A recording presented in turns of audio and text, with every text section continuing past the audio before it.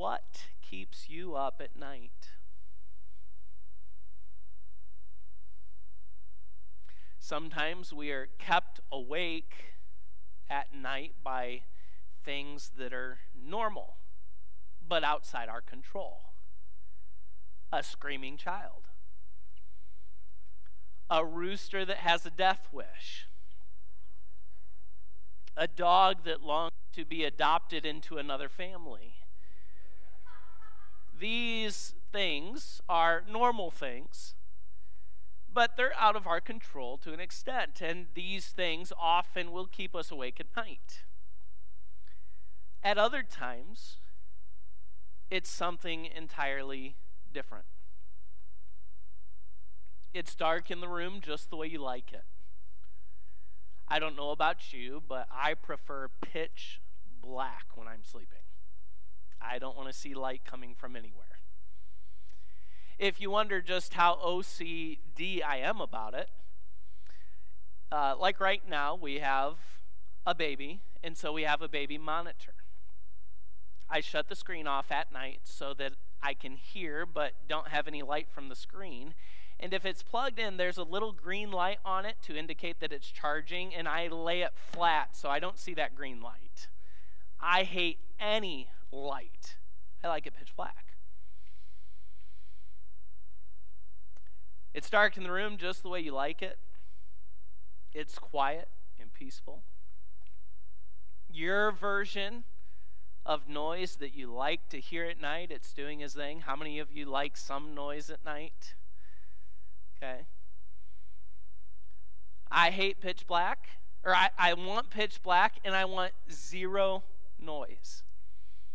When Stephanie and I were in Pensacola in our master bedroom of the house we lived in, Stephanie had put up a cheap clock in the bathroom, and it would go tick, tock, tick, tock. I can't stand that noise. I hate it.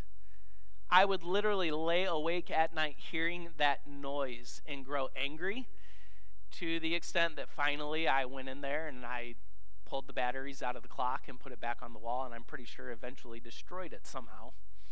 I don't like it. But maybe you like noise of some kind. You like a little hum. You need a fan on, and it's not for the air swirling, it's for the noise of it. Maybe you like that, and you've got that going on. Your noise that you like, it's doing its thing. The temperature is just right. You're in your bed with your covers, and it's not too warm, it's not too cold, it's perfect temperature. And your spouse isn't even snoring.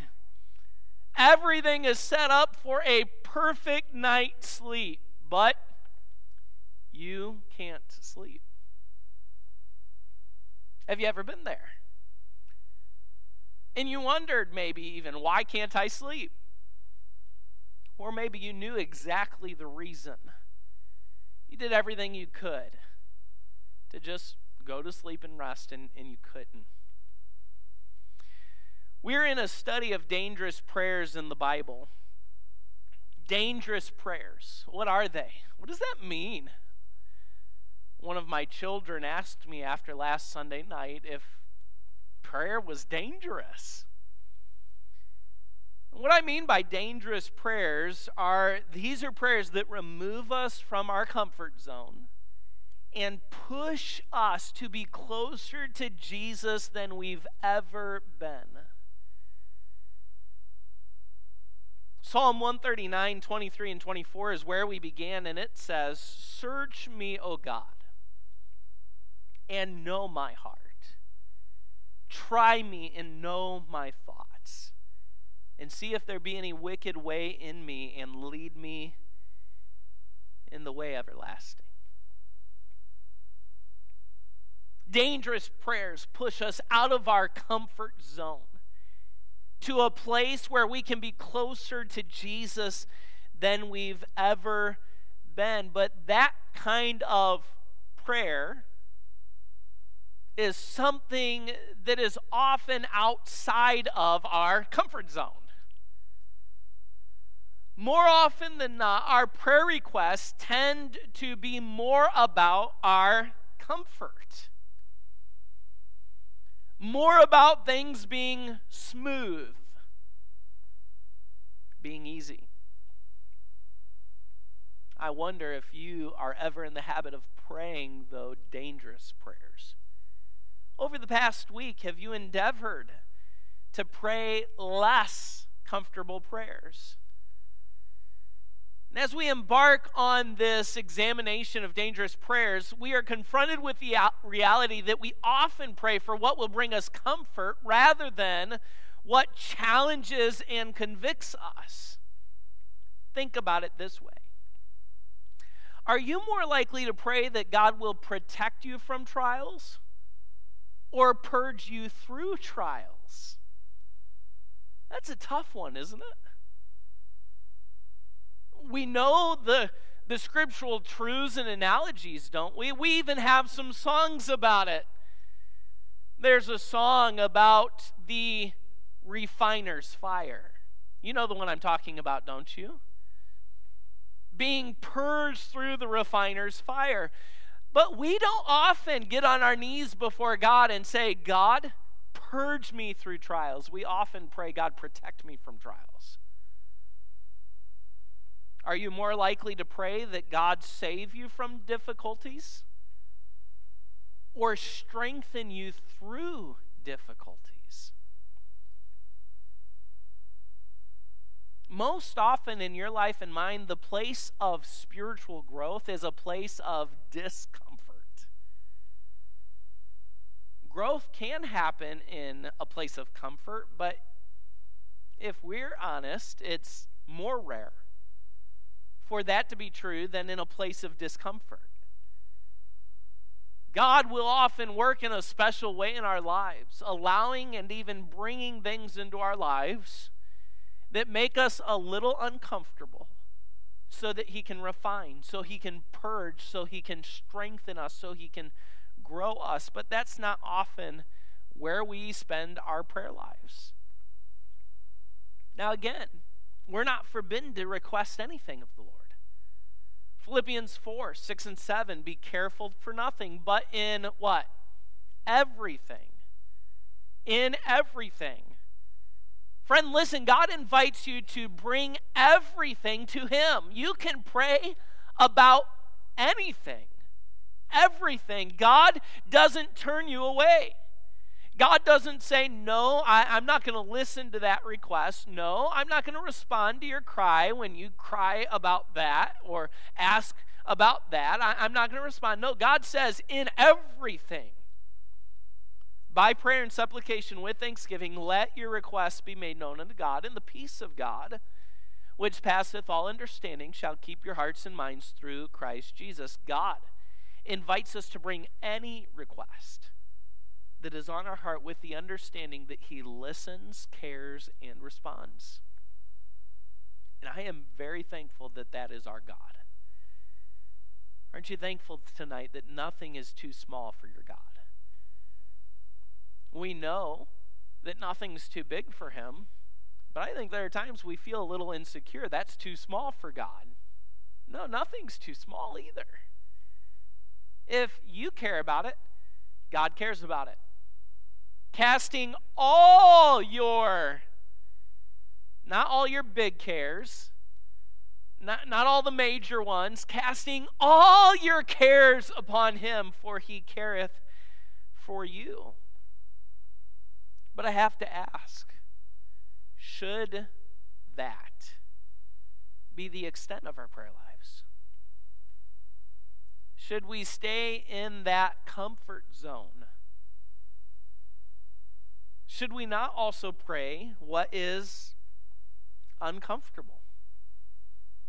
David began this dangerous prayer in Psalm 139, verse 23, with this dangerous request: search me, O God, and know my heart. David revealed his contempt for the wicked, for those who hold God in contempt. But then he invited this all-knowing, all-powerful and everywhere present God to search and know him. And remember, this wasn't because God lacked knowledge that he needed to gain. God already knew it all. Remember, he's the already God. You know my down sitting and my uprising. You know my thought afar off. There's not a word in my mouth, but lo, O Lord, thou knowest it altogether. God already knew everything there was to know about David. This was not for God's benefit, it was for David's. David recognized the biblical truth that the heart is corrupt, it's deceptive. David realized that he could be deceived even by his own heart. And as he poured out his prayer to God, his contempt for the wicked and their contempt for God, David recognized, I may have some problems in my own life. There may still be corruption in me. And just in case any of us are thinking that, well, that's not true for me, can I remind you that even the great apostle Paul said of himself, sin lives in my heart. Sin still dwells there. We are all still corrupted by a flesh that is prone to sin. Do you remember what Jesus told his disciples when he was in the Garden of Gethsemane? And he said, you need to watch and pray. I'm going to go a little further, but I'm going to leave you here. You watch and pray. And he went a little further and came back, and what did he find them doing? Sleeping. And he awoke them and said, didn't I tell you to watch and pray with me? Couldn't you do that for an hour? By the way, some of us would be like, pray for an hour? What is that? And Jesus went off again, and he came back again and found them asleep again. And he said, can't you watch and pray with me for an hour? How many hours are we up to? 2 hours, right? And Jesus went away and he prayed again the third time, and he came back and he questioned them, but then he made this statement. The spirit is what? Willing, but the flesh is weak. And don't you know that's still true of you, and it's still true of me? That spirit that's been reborn by the Spirit of God, that's been regenerated to spiritual life, that spirit within us that has the wonderful privilege of communing with God, is strong, it's willing. He that walketh in the Spirit shall not fulfill the lust of the flesh, right? When you walk and live in the Spirit, you choose and do what is right, what pleases God. But the flesh that we still live in is what? It's weak, it's corrupt, it's sinful. We still, when we live in the flesh, do the things of the flesh, don't we? David realized this about himself. And so he asked God to search him, his heart, to know him, so that God could reveal to David the condition of his own heart. David was not satisfied with what he thought was true of himself. He was more interested in what God knew to be true of David. He understood that there may be things he was covering up, that he was excusing or rationalizing. Have you ever found that to be true in your life? You cover things up, you excuse things, you rationalize things. David recognized, I have contempt for those who have contempt for God, but I may be doing some things in my life that I've covered up, that I'm excusing, that I'm rationalizing. So God, know me, show it to me. I want to be closer to you, and I cannot be apart from this dangerous prayer. Praying dangerous prayers will lead you closer to Jesus than you've ever been, but it requires a willingness to open up completely to the authority and activity of God in your life. You have to be willing and yielded so that God can reveal to you and do the work in you necessary to change you. Have you committed to pray uncomfortable prayers? Are you willing to pray dangerous prayers? If you are, then let's move on to the second dangerous request contained within this prayer, again recorded in Psalm 139. Look at verse 23 again. Search me, O God, and know my heart. And then what's the next dangerous request? Say it with me, would you? Try me and know my thoughts. Try me and know my thoughts.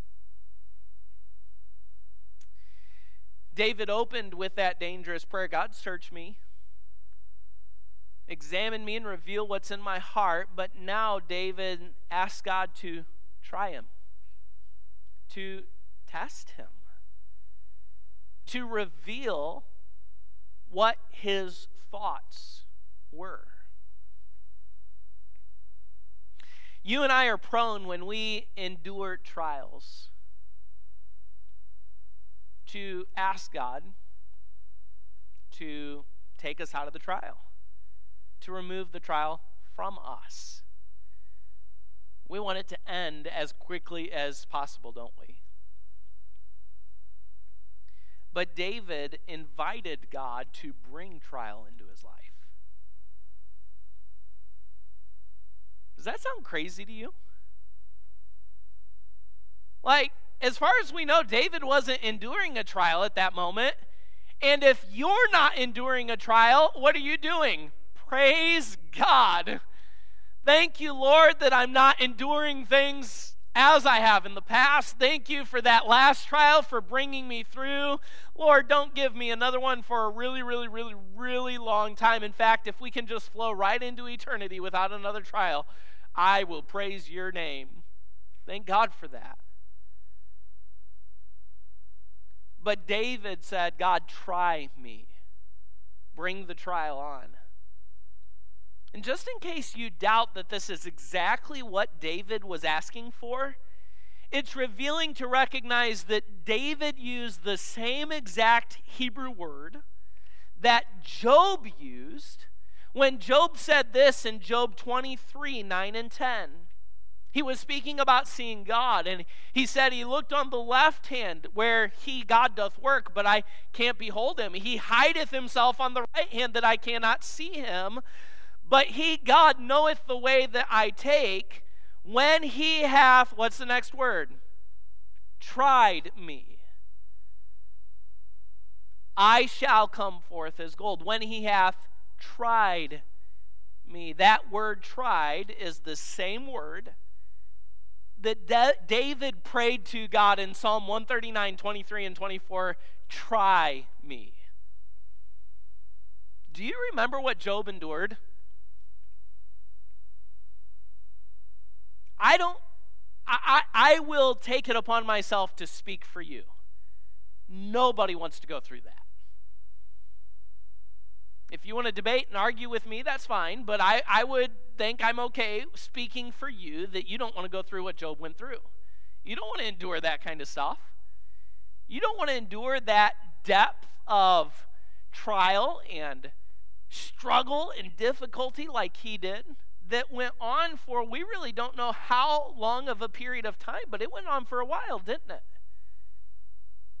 But here David is inviting God to bring trial into his life. Does that sound crazy to you? When's the last time you were a part of a prayer meeting and somebody prayed, God, bring a trial into my life. I need one to grow. God, I know your word speaks of the refiner's fire, and that's how you purge me. God, I haven't been in the fire for a while, and I need to go in. Has anyone heard anybody pray that before? Yet David did. A couple of years ago, one of our children got into the habit, don't even know why, but of going around at different times and putting their hands on our cheeks, one on either cheek, and just looking at us in the eye and saying, "You are dangerous. No idea why. It would just be random times throughout the day. You are dangerous. Okay. I can see myself if David were here right now. Me putting my hands on David's face and saying, David, that's dangerous. That prayer that you just prayed, David, to me, that sounds crazy. That is dangerous. Why would David pray this? Would you agree with me that David would pray something like this, not because he was desiring pain, not because he was desiring loss, not because he was desiring to go through struggle. David prayed this desiring to gain something. Would you agree with me about that? I don't think he wanted loss. I don't think he wanted struggle. I don't think David was psychopathically inept in some way that made him want pain. I think David was looking through the pain, through the struggle, through the trial, to what he might gain. Just like Job said, I'm looking around at where God's hand is in all of this. I'm looking around to see what God is doing. And when you get to the end of Job, you realize that Job didn't have a clue. And by the way, you read the end of Job, and Job still didn't have a clue why God did what he did and why God allowed what he did. Job never got his answer. But Job trusted in the midst of it, in the midst of his depression, because he suffered depression, in the midst of his struggle, Job trusted. I don't see what you're doing, God, but I know this.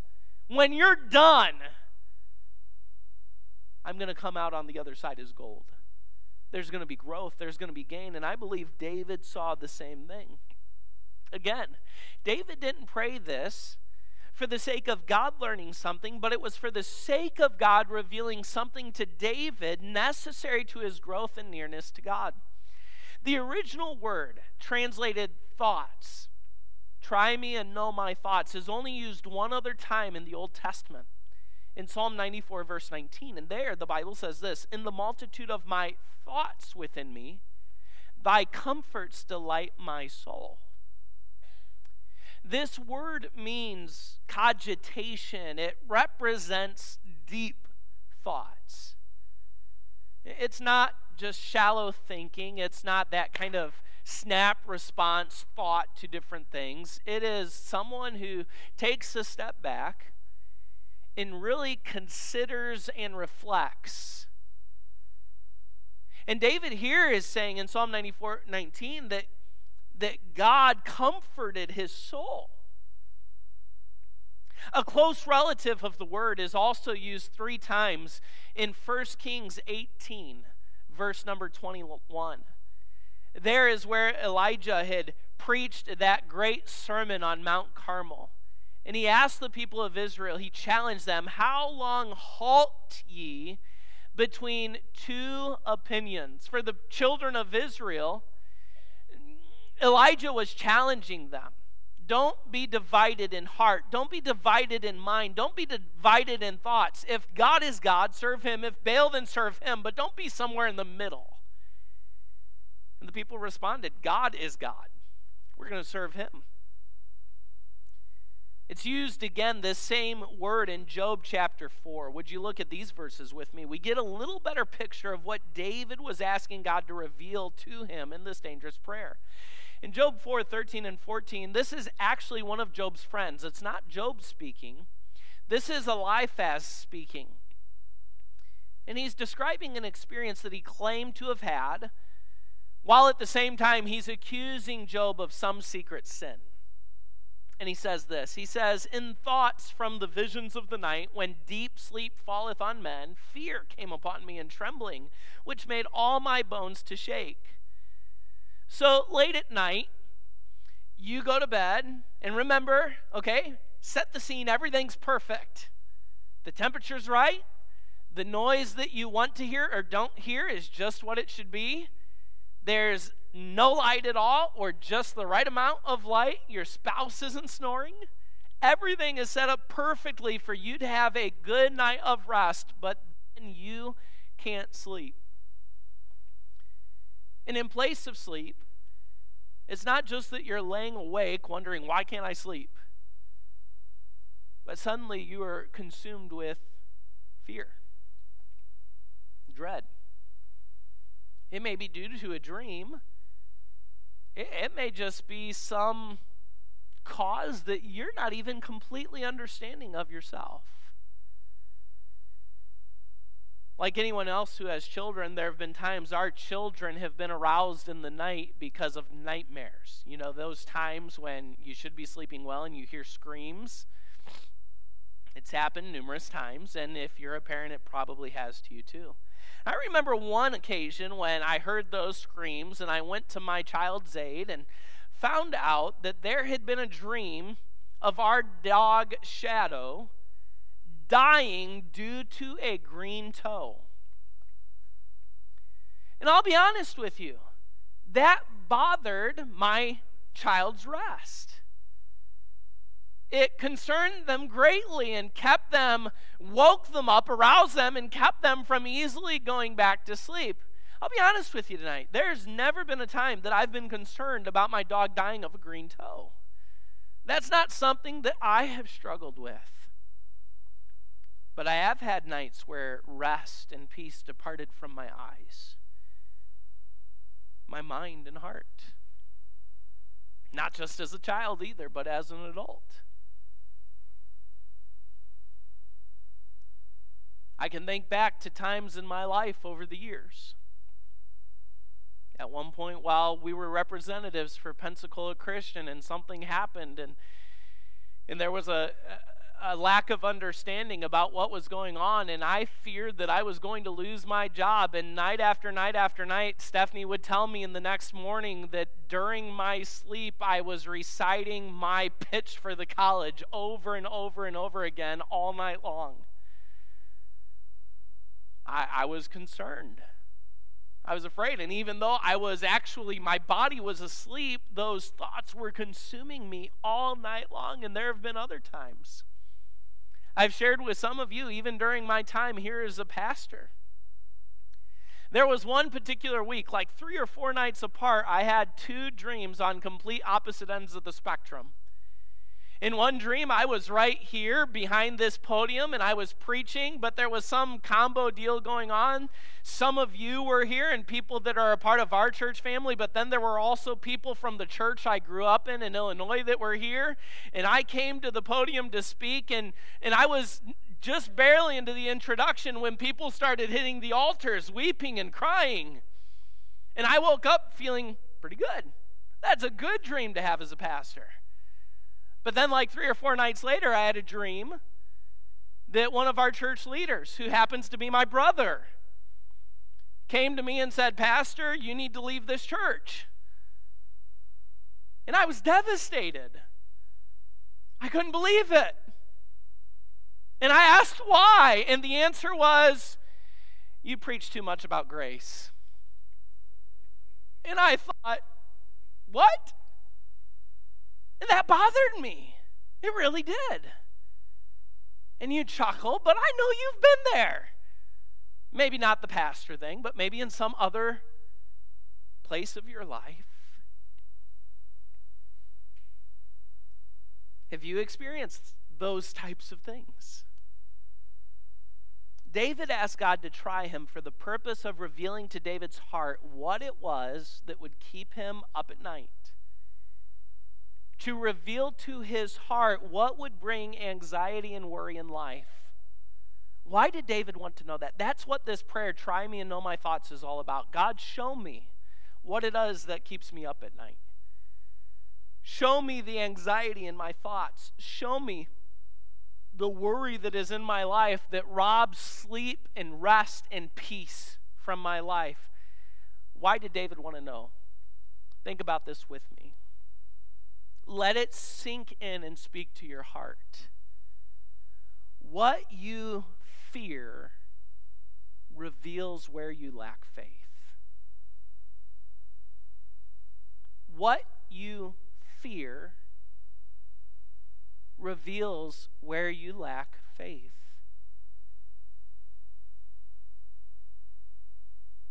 That which keeps you up at night may just be that area, that experience, or that situation where your faith is weak.